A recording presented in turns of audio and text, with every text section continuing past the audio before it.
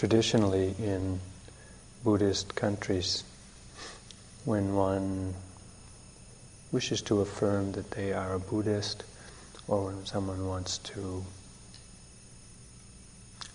take upon special practices for a day or for some longer period of time, they traditionally take the precepts, as we have done here, and the refuges. It's the formula for becoming a Buddhist. Maybe a Buddha. We'll soon be there.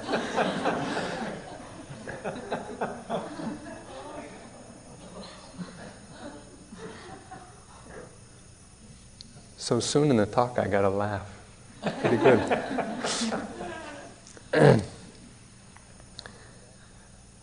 It actually becomes somewhat of a habit of many people to just take the refuge and precepts each day, or even many times a day, depending on what it is they're doing. And it sometimes has the air of being rather form only and not so meaningful or without much thought. Although for someone who's done it all their life, I'm not sure just what it means. But we in America who are not born Buddhist, when we come to practice, sometimes some teachers will ask you to take precepts, and some people like to take refuges. What does it mean to take refuge in the Buddha or the Dhamma and the Sangha? We might ask whether living as we do in America or Europe or these wealthy countries in the world today, whether we really need any refuge other than what we currently have. Maybe earlier in our life, rather superficially, we may have taken refuge in drugs, sex, and rock and roll.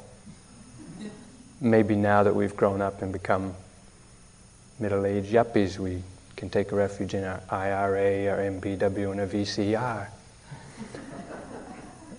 And there's other options for whatever you want to take refuge in. Is that what taking refuge is all about? In preparing this talk, I had to give some thought to what is it that we're doing with our lives mostly is kind of endlessly pursuing after one thing after another that will give us some sense of stability or happiness or security or protection or well-being that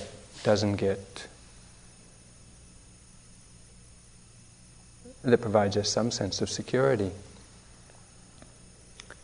And it seems, from one perspective, or from a very deep sense, to be quite senseless to chase after these things which we know will, at a very deep level, will not provide what it is we ask them to do for us. And it seems to me that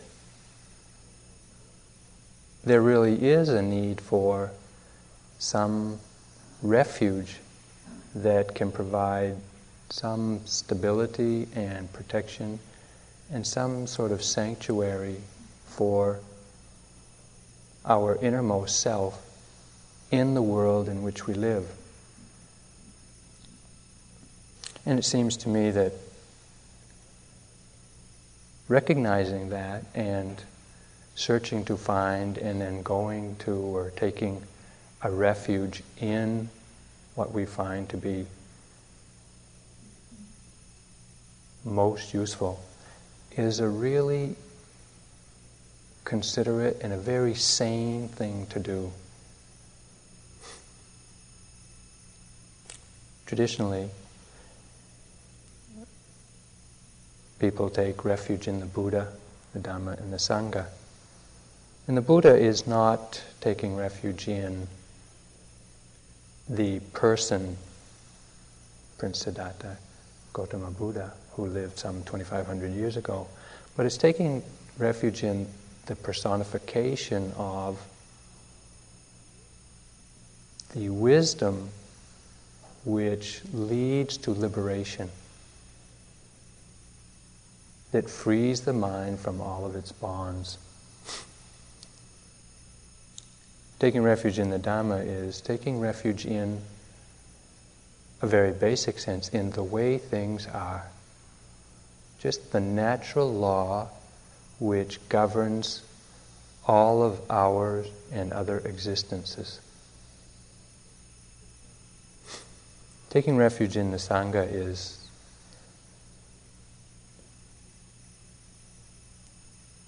recognizing and appreciating one's connection and sense of belonging to a community or a group of beings who share the same understanding of what's really going on.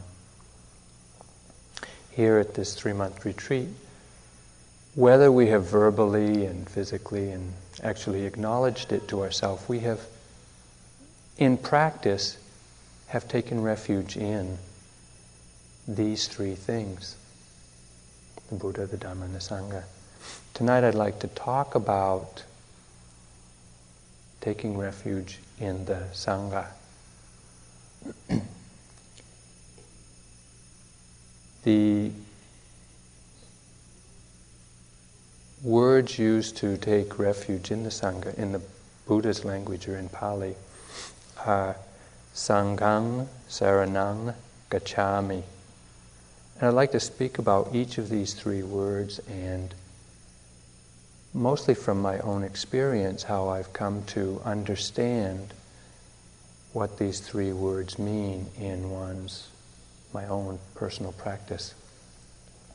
First word I'd like to speak about is Saranang. It means protection, shelter, refuge, or sanctuary.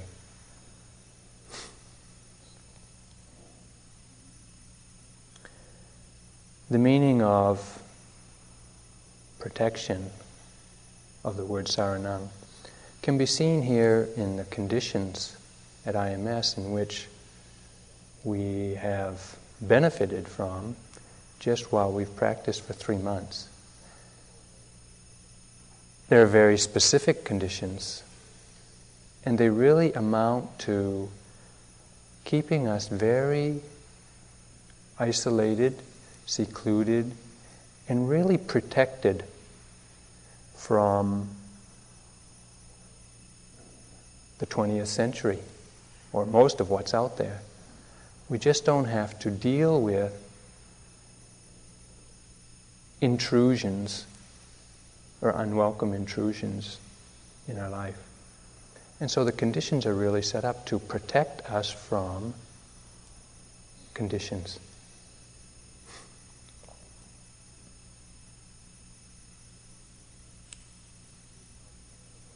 The meaning of support or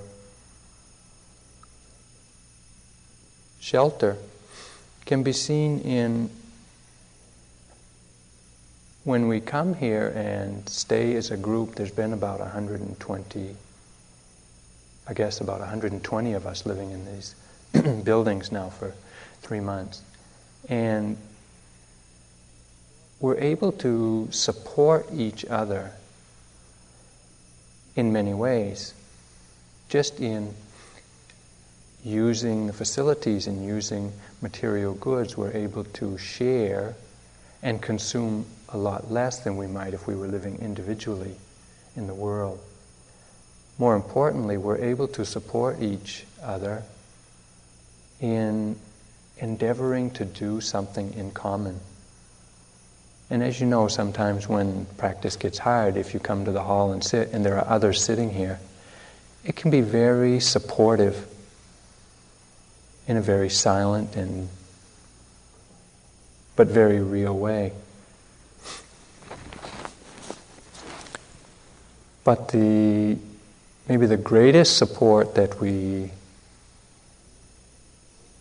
use here amongst all of us is the support of the instructions. Just having the opportunity to come here and receive the instructions which point towards the liberation of mind is possibly the greatest support you can get in your life.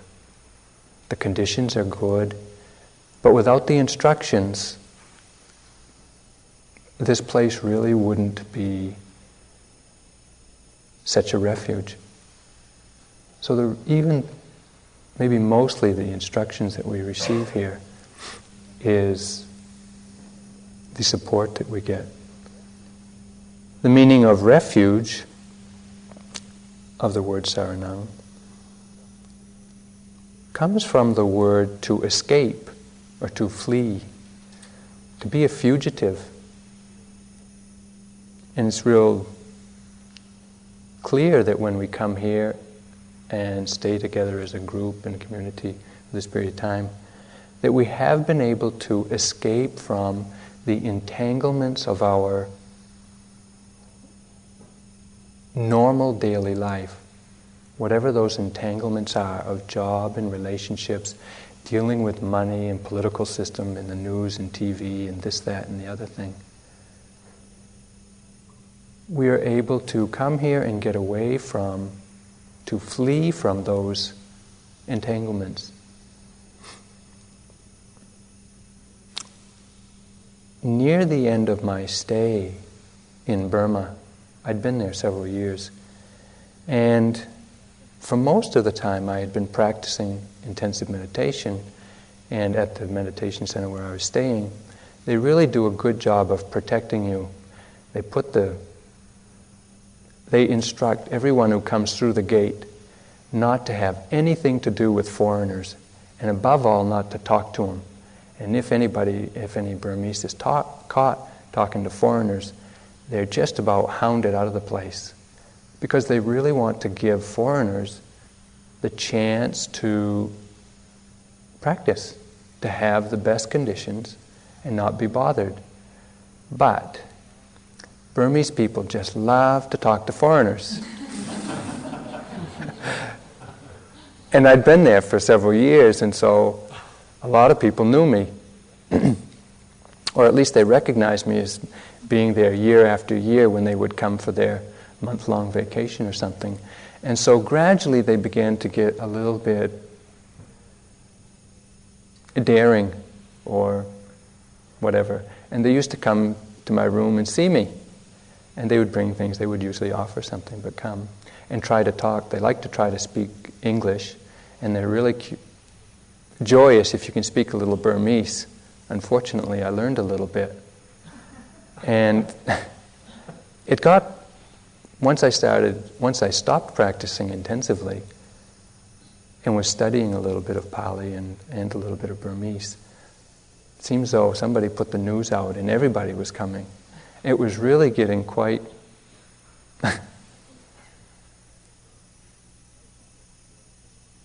quite bothersome, to put it mildly.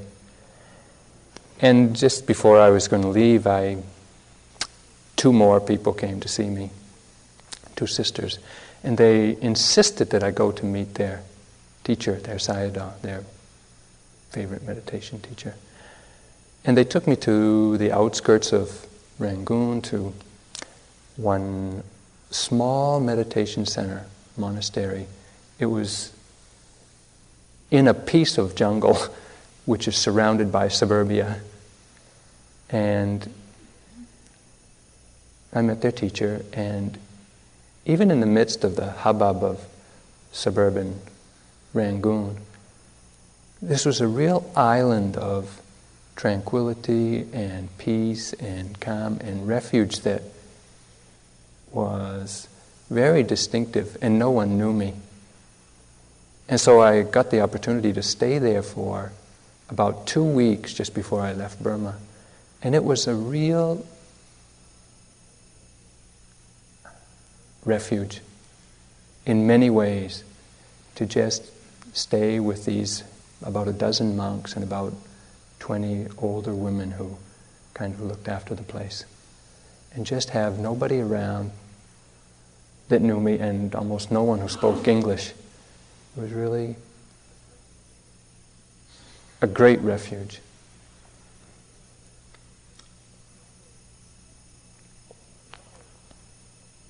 Another result of protection, shelter, and refuge, not a direct meaning of saranang, but another result of this, is that when one takes refuge in a place, the people that they take refuge with are very inspiring. In some way, there's a real close identification with them and what they do and how they are. When I was practicing also, I didn't usually read, but one time when I was doing metta meditation, I started reading this book called The Splendor of Enlightenment.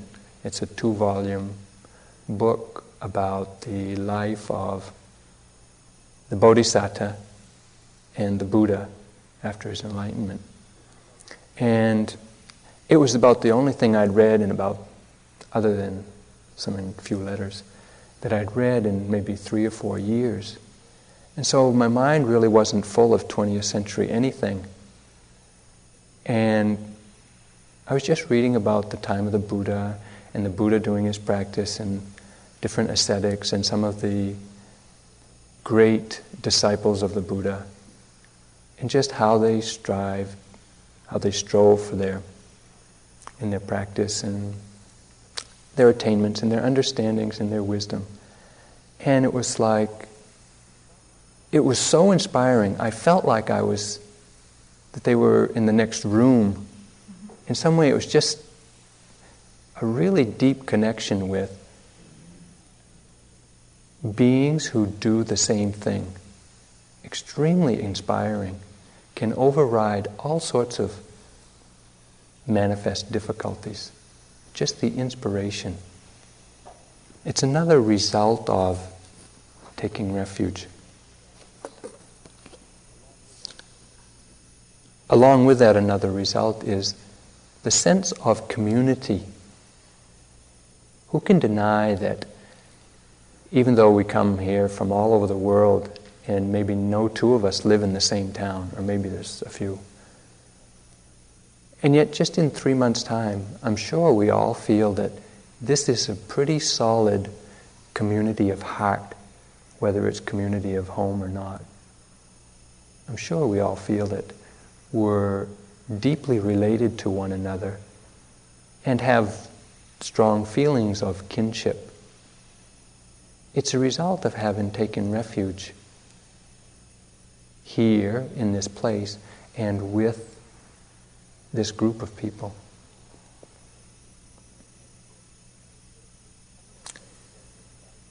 Some may think that this idea of taking refuge in a Sangha or in a group is quite opposite to our Western way of being very individualistic and independent and not dependent on others. This idea of, and this our practice of being strongly individualistic and independent, of course, is beneficial in that one can generate a lot of strength and confidence and energy to find your own way, and it's very helpful even in spiritual practice. There are many hermits, ascetics, or lone monks, not so many lone nuns, but some, who are so independently minded that they can really benefit from their independence and yet still be connected to a Sangha. This individual streak in us can also sometimes have rather negative consequences or results that can lead to a lot of sense of self-accomplishment and pride. That can lead to arrogance and rather self-satisfied contentment. And for some of us, the necessity to be individual, to try to make it on our own, can lead to a real sense of alienation or isolation, and even feeling alone in a crowd. It's quite common in Western civilization for people to feel alienated from their neighbors or isolated. So some say, or some might think, that going for refuge is really a sign of weakness, where you have to depend on other people. But it's not really that. It's quite the contrary. A first way of taking refuge is just to pay homage to the Buddha, the Dhamma, and the Sangha. And it's a mental attitude expressed verbally and by your bodily actions of reverence in recognition of something greater than your own petty self.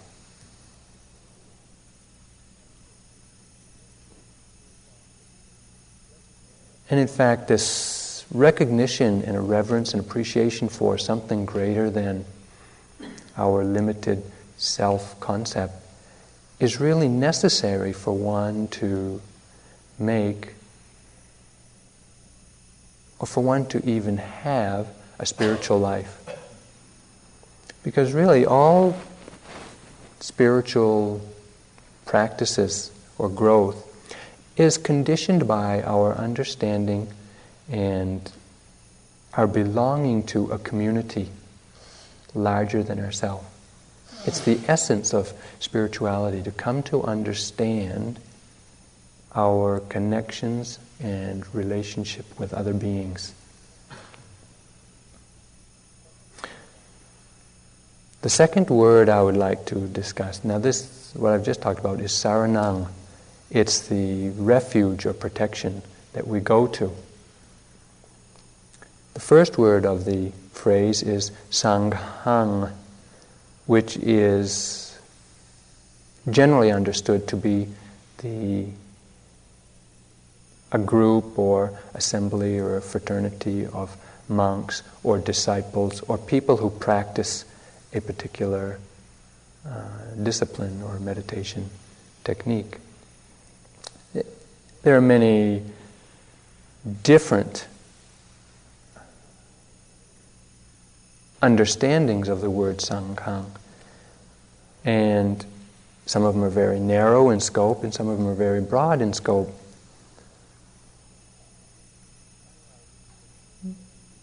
Unlike taking refuge in the Buddha and the Dhamma, taking refuge in the Sangha is personalized, it's personified by people and other beings, maybe seen or unseen by some of us. And personally, I found taking refuge in someone I knew to be very difficult. I just couldn't bring myself to take refuge in anyone. Not even a group. It just didn't. I guess I had too much of a streak of our Yankee independence. It seemed like I was surrendering something or submission or disempowering myself to somehow acknowledge that I would take refuge in other people.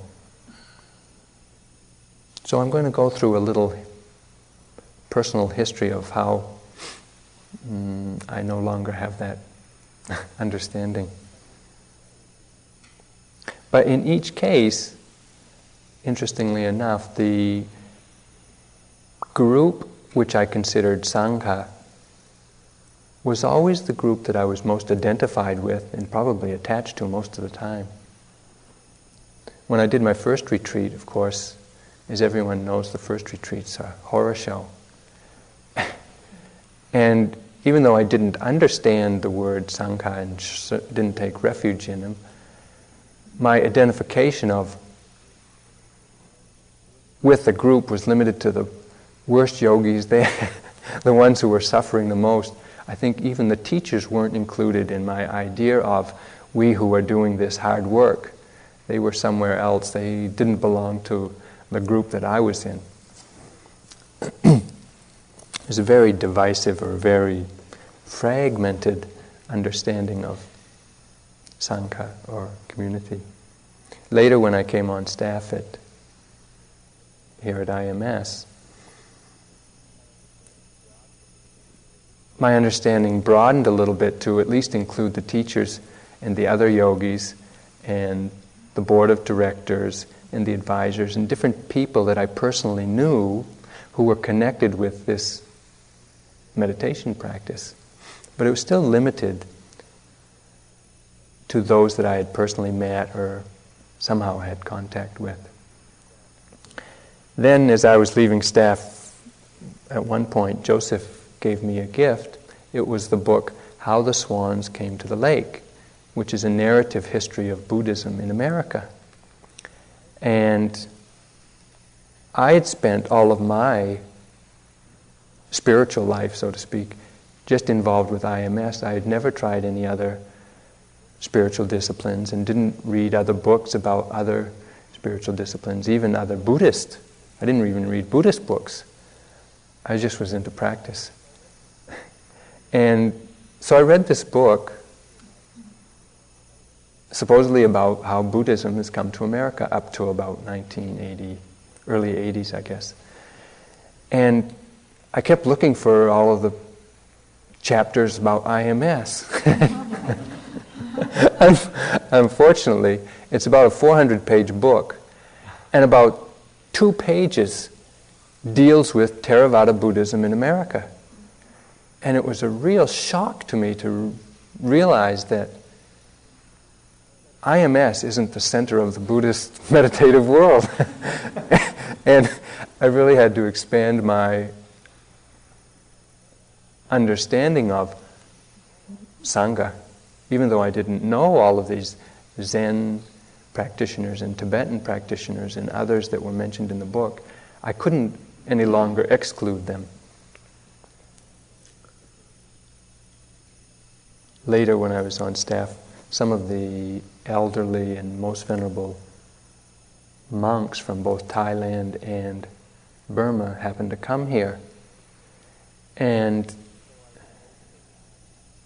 even though I was told that they were Sangha and they were monks and they were in the same tradition as I was,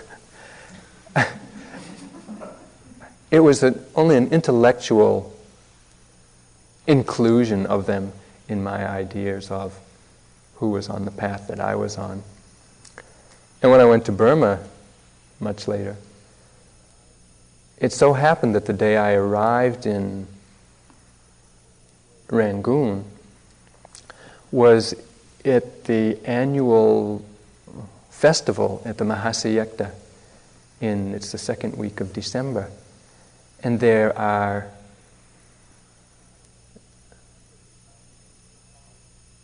it's a time when about 5,000 or 6,000 lay people and the 400 most senior and venerable monks in the Mahasi tradition come for about 3 days, or at that time it was about 5 or 6 days, of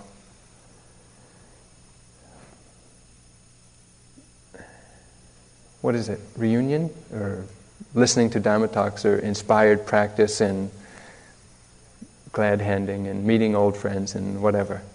Anyway, I walked into this yekta and there was about 5,000 or 6,000 people there. And I thought, my goodness, how am I ever going to practice here? But there was a feeling also of it being a very closely knit family. In some way, anyone who walks through the gate is understood to be, you know something about them. If they come to the yekta to practice, you know something about them, and that's enough for you to include them in your spiritual family. And you get that feeling when you go there also, that you belong there.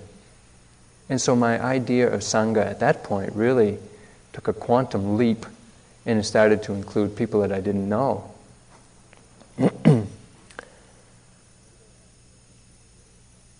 Later, after I had ordained, or when I ordained, it was a major step. Although it didn't seem major at the time, it was just another day, another event.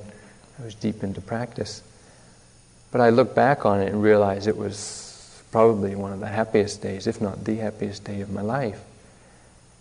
entering a community of monks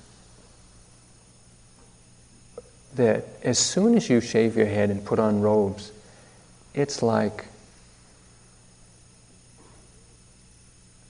I don't know, it's really something special. It's even better than being born, somehow. I don't know, we don't remember that, but it's like being born consciously into the family you've always wanted to be born in, with the best father and lots of brothers. And actually, there were quite a few nuns who came to my ordination, and I included them as my sisters. It's and they're really all friendly. They just suddenly become your best buddies, and they're willing to teach you how to wear these robes that you can't keep on and keep falling off, and they're willing to shave your head so that you don't end up a real bloody mess. And it's a real camaraderie, and not very jovial, I wouldn't say, but it's a real not a mahaziyat, but it's a very deep, touching connection with a Sangha. Very personal.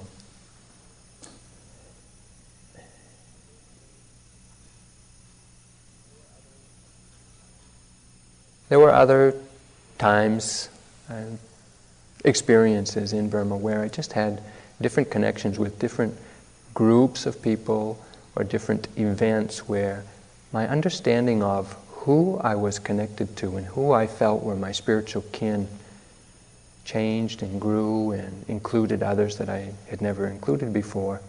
In Sagaing, which is a town across the river from Mandalay, there's one hill, it's a series of hills, the Sagaing Hills, and it's quite big. It's several miles long and across and whatnot.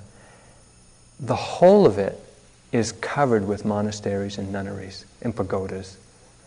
You walk out of one, you walk into another. You walk up some stairs, you're in one, out of another. And you can walk around for days and never come to a town or a commercial thing. And you just go from one monastery to another, to a hermit, to a pagoda, to a nunnery, It's a fascinating place to just wander around, because everywhere you go is home. It's just like you're the most welcome person in anyone's day there. Of course, a foreigner is very welcome anywhere, but you could go there and get lost for a lifetime quite easily, and just never come out and just not check what's going on out here. It's quite nice, actually. Although, when I was there and wandering around and meeting some of these hermits and recluses and famous people that are hidden away in caves and pagodas and whatnot, I got very disillusioned. Because you'd walk for half a day and you'd get way up this pagoda or this monastery where one monk stayed way up there. And you'd kind of come around the corner and you would walk in on him, and he'd be tinkering with his radio. It's like, what is he doing? What is he doing playing with his radio? I thought he would be deep in some meditative state or something. And there's a lot of monks and others that are just tinkering around with radios of one sort or another. My idea of who I was connected to suddenly came into the 20th century, and it was quite grounding, but a little bit disillusioning.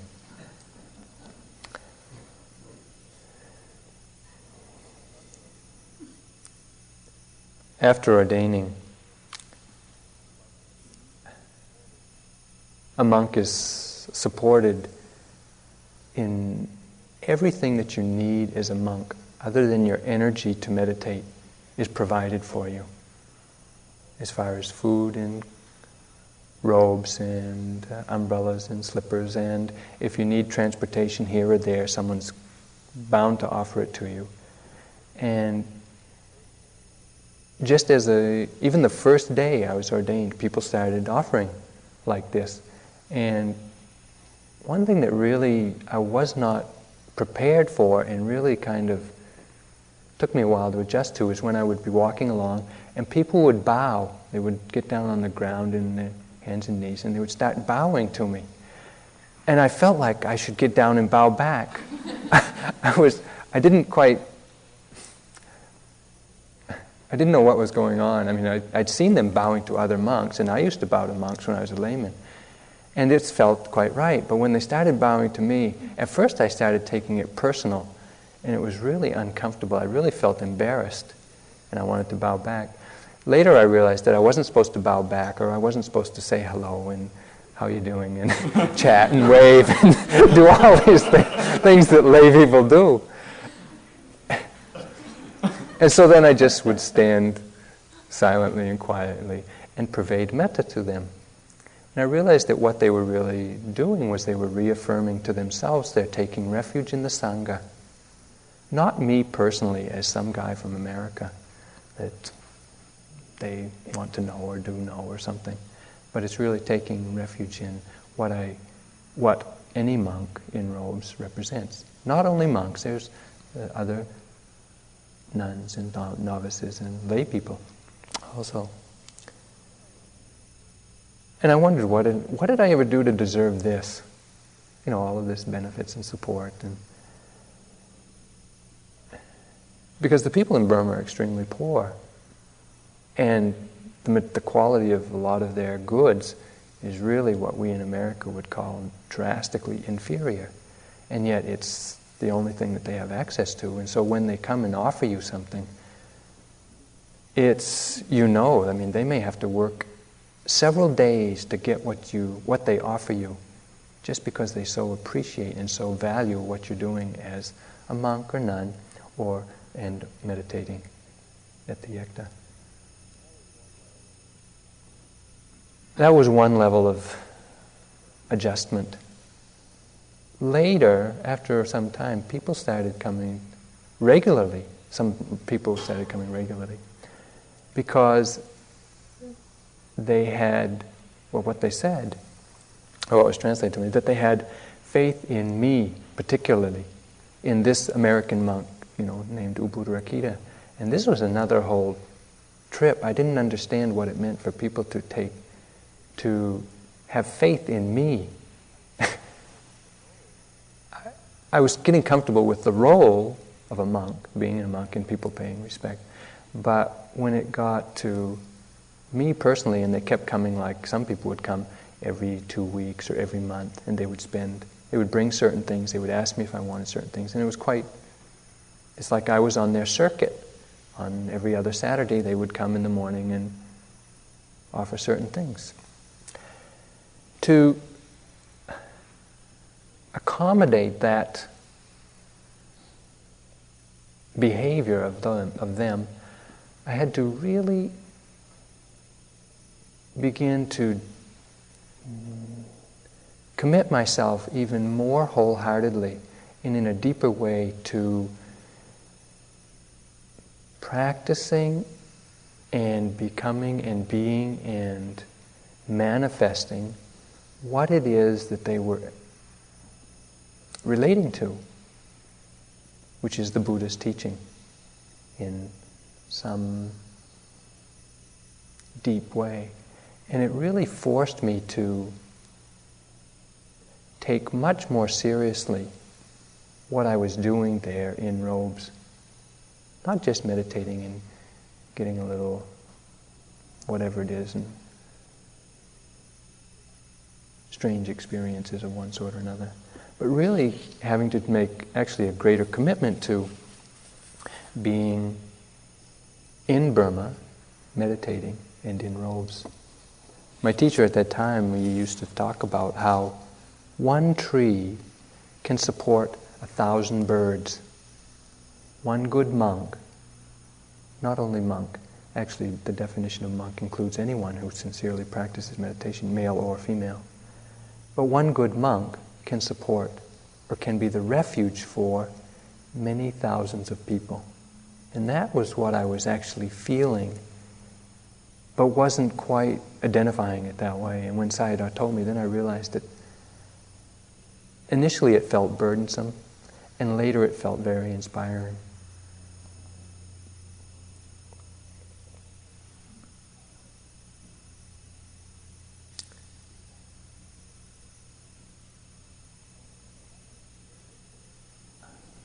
Another interesting connection or consideration of Sangha came when I was practicing metta.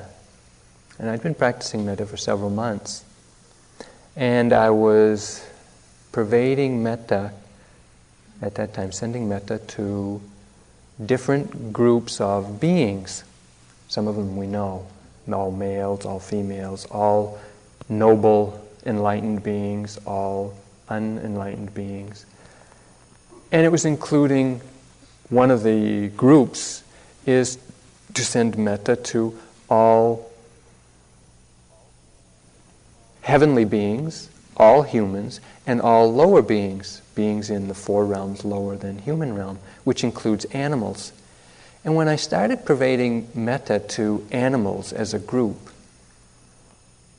I had some powerful connections or visions or very strong feelings, not kind of emotional attachment feelings, but really strong connections, particularly to whales and big birds, soaring type of birds. And there were times when, in a strange way, it felt like I was living with the whales at the bottom of the ocean in a kind of an unhokey-pokey way, but just so connected with them that it felt like there was no separation in my mind between their life and mine. And the same happened with big birds. I remember there's a lot of eagles and hawks and things that periodically migrate over the Yekta. And sometimes I would look at them and would seem to be there with them in a way that, a real connection that is not rational, but is very real when you experience it. I thought at that time that these animals were also in the Sangha that I was taking refuge in, because there was such a strong connection. But later I realized that it's not really taking refuge in those beings, because they are also suffering creatures like we are. But there's an empathy and a compassion and a connection. But I came to understand that the Sangha that I was taking refuge in was the Sangha that practices meditation to liberate the mind. And I'm not sure that eagles and whales do that. I can't say that they don't, but so I had to realize that I didn't really include them in the Sangha that I took refuge in, even though I did feel a very strong connection with them. So this is the word Sangha. The last word I want to talk about is gacchami, which means to go or to move towards or to have access to or to realize. So it's Sanghang, Saranang, Gacchami. I go to or I find refuge in the Sangha. This moving towards or this going towards the Sangha as a refuge is a conscious act. It's not just kind of unconscious or willy-nilly. It's a very conscious act directed towards the goal of liberation. We take refuge so that we may become, or so that it supports our path or our struggle or our efforts to liberate the mind. And it's based on knowledge. It's not blind faith in some group of people that you just want to feel good with. But it's based on knowledge, and it's inspired by faith. It has a volitional nature because it's conscious and you choose to do it. It's not just theoretical. It's not just from the books. Oh yes, I'll take refuge in the Sangha. It's very practical and deliberate act. The understanding that we have of taking refuge is first understanding that there is a need for refuge in our life as we live it in the 20th century. Understanding that there's a need gives rise to a confidence or a faith that is justified. And it also gives rise to some inner confidence and assurance, or some calmness that arises from assurance. It's also understanding that there is a refuge and that and that we need the refuge.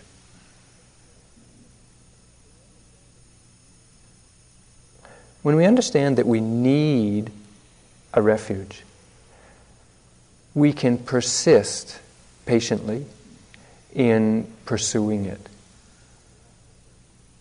If we don't know that we need it, we won't persist. We'll just take it or leave it, and if it gets difficult, leave it. But when we know, or when we understand that we need a refuge, whatever's required is what we'll do.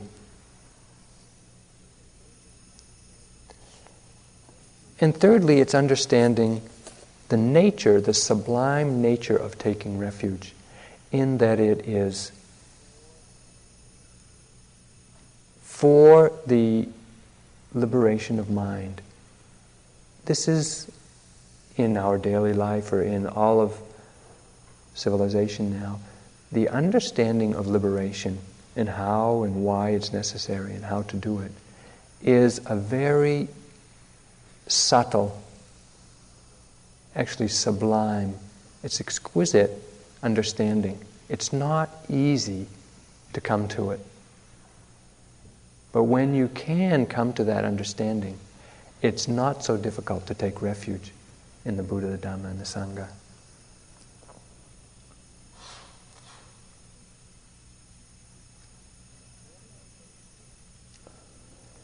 When one takes this step to take refuge in the Buddha, the Dhamma, and the Sangha, as I'm talking about tonight, it's not an impersonal ritual. It's a very personal, decisive step, actually, in one's life. Just to come here and practice, even though you didn't know it, was taking refuge in the Buddha, the Dhamma, and the Sangha. In a way, there are greater takings of refuge, but just practicing is an initial understanding of and taking of the refuge. One should understand that we don't take refuge to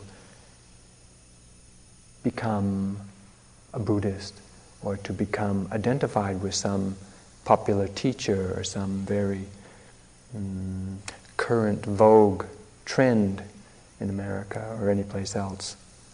But it's really to support our endeavor to liberate our mind.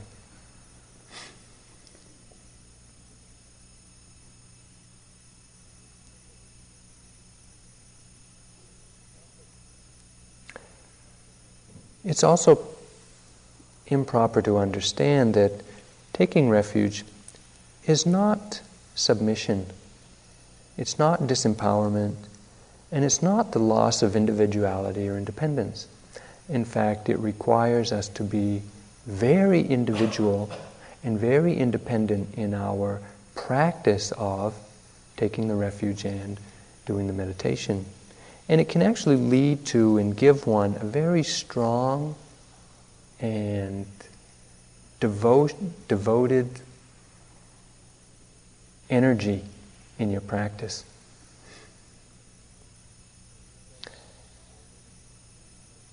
And even though you might verbally acknowledge you're taking refuge to another person, or by bowing to the Buddha Rupa or whatnot, it's really an affair of the heart. You can say the words 100,000 times, But it's not that is the real taking of refuge. It's the movement of the heart towards the Sangha, however you conceive that. It's the movement of your heart towards that as a refuge. When you can understand the benefit and the need, and you can actually, and the heart actually moves towards the Sangha as a refuge, there's a steadiness of mind, a fearlessness of mind, and a groundedness of practice that just can't be overwhelmed by the ebb and flow of our daily life. Since I've been back in the States, I recently went to visit one friend who had been a long-term yogi when I was here as a long-term yogi many years ago. And he recently, within the past 5 or 6 months, has been invited to a community near here to teach meditation. And it's a group of people who'd gotten together to have a sitting group and were very committed to practicing, even though most of them had never done a retreat, but they didn't have any teacher. One of them knew of this fellow and invited him to come there, to live there in that town and to teach, to have a weekly sitting group and to do some little bit of teaching, during some of the days. And so he went there to this town where he didn't know anyone about 5 months ago. And he started this teaching at this weekly sitting group. Many years ago, he contracted the HIV virus. He's HIV positive now, and his condition is getting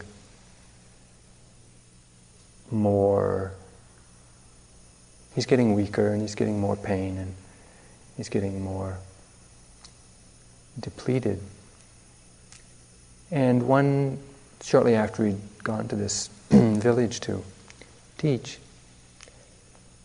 he was giving a Dharma talk one night, or he was scheduled to give a Dharma talk one night. So he told these people, there was about 40 or 50 there, he told them what it was like to live with HIV positive, the AIDS virus, for those who, I can't believe anybody wouldn't know, but he has AIDS, and he just told them what it was like to be involved in the Dharma and to live with AIDS.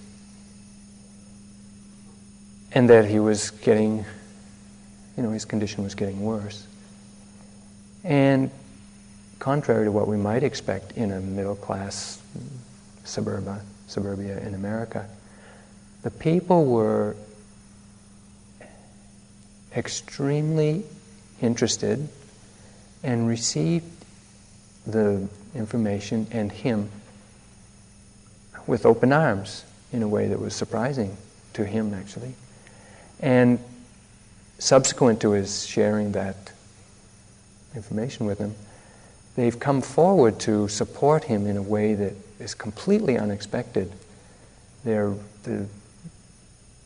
cooking all of his food for him, and they're just making life as easy as they can for him, and giving him tremendous amount of love and concern and consideration for the condition he lives with. And he continues to go each week to lead this sitting group and instruct them in meditation. When I went there to visit him, we were talking about his condition. And he told me that it's getting much worse and it's getting very painful. And he's not able to any longer now to continue teaching them meditation in this community. And he was saying how even the little things, like the day before I'd gotten there, he'd gone out with his partner to get a little Christmas tree for their house and they had brought it back and put lights on it. And they'd gone to, at another time, they'd gone to a craft fair to look for some gifts or something. And he said, even that is just beginning to be too much, too difficult, too meaningless. Because the only thing that's having any meaning for him now is to observe his mind and his body deteriorating. The Dhamma is the only thing that holds any interest for him now. And he was talking about how the Sangha that he was a part of was very supportive, and he really could take refuge in it, and they were taking a lot of refuge in him as being their instructor. But the day I was there, the night that I went to their sitting, he had to tell them that he was going to stop being their teacher. And they still, in fact, they were very happy for him to stop, if that's what he needed to do. Because he just told them that for this period of time, and for who knows how long, he really just has to do his own practice just by paying attention to the conditions that he lives with. And in this way, he really has given himself up to the Dhamma. He's taken maybe the absolute final refuge of his life to just practice the Dhamma for as long as he can. It's that necessity of a refuge that we're all facing, whether we know it so immediately or not. But it's that need for a refuge that is just below the surface in our lives. So let's sit for a little while.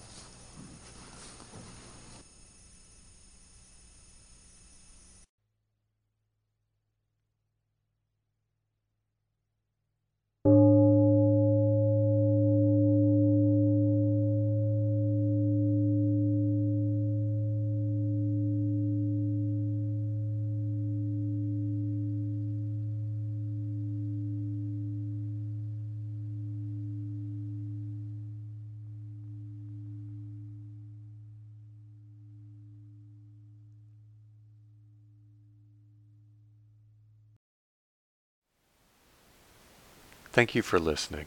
To learn how you can support the teachers and Dharma Seed, please visit dharmaseed.org/donate.